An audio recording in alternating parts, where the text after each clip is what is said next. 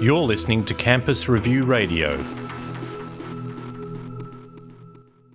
Another really interesting thing about the smoke-free legislation is that the state, again, has promulgated a view that smoking in the outdoors air is very dangerous for non-smokers.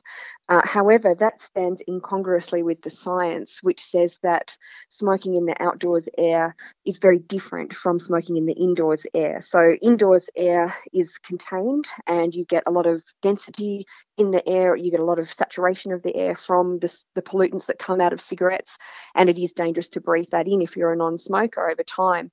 In the outdoors air, you need some really specific conditions to be met. Density, saturation, you have to be there for quite a long time. You have to have the right amount of smokers in that space in order to breathe, for a non-smoker to breathe that in and suffer damage. But of course, that's not what the state has suggested. It sort of says any exposure to smoke anywhere, indoors or outdoors, will cause some kind of illness or harm. Not so in the case of the outdoors air. So there's no health reason or scientific reason why we should do that. It's much more about a denormalisation campaign. So at the ANU, we have designated smoking areas, and those areas are quite marginalising in a way because they're kind of smelly. Most smokers don't like to be in them either. And so you get these kind of concentrations of pollution, which start to satisfy the conditions for those dangers if they're sort of partially enclosed. But it's because we are seeing smoking increasingly relegated to areas or groups outside the middle classes.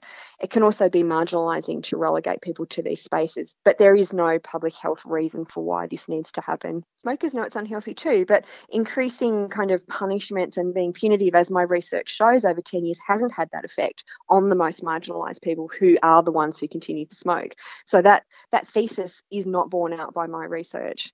And not only here in Australia, but with other research in other parts of the world, that seems to be a logical argument, but it hasn't worked. Some things that seem to have happened instead are that people will smoke in other places, like increasingly in the home, which obviously presents a danger to other people in the home who aren't smoking.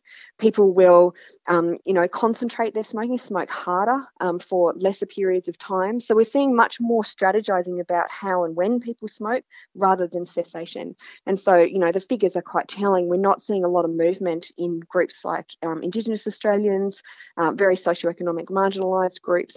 All of that sort of area is really problematic and concerning, but this is the area that bears the biggest burden from this type of legislation.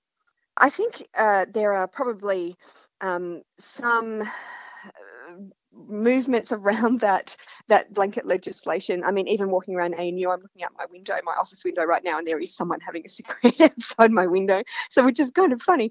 But that people sort of take advantage perhaps of the fact that the campus is quite big, and this is the case for a lot of universities.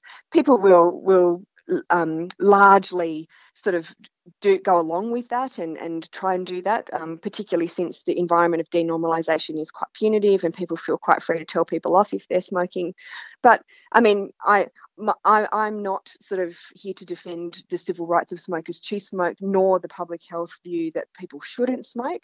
So, I can understand why large institutions make those decisions. But in terms of the health benefits to both smokers and non-smokers, there really isn't very much of a case for that to happen. And in fact, as I've said, we often see those things bearing down on the people the hardest that are least equipped to bear it.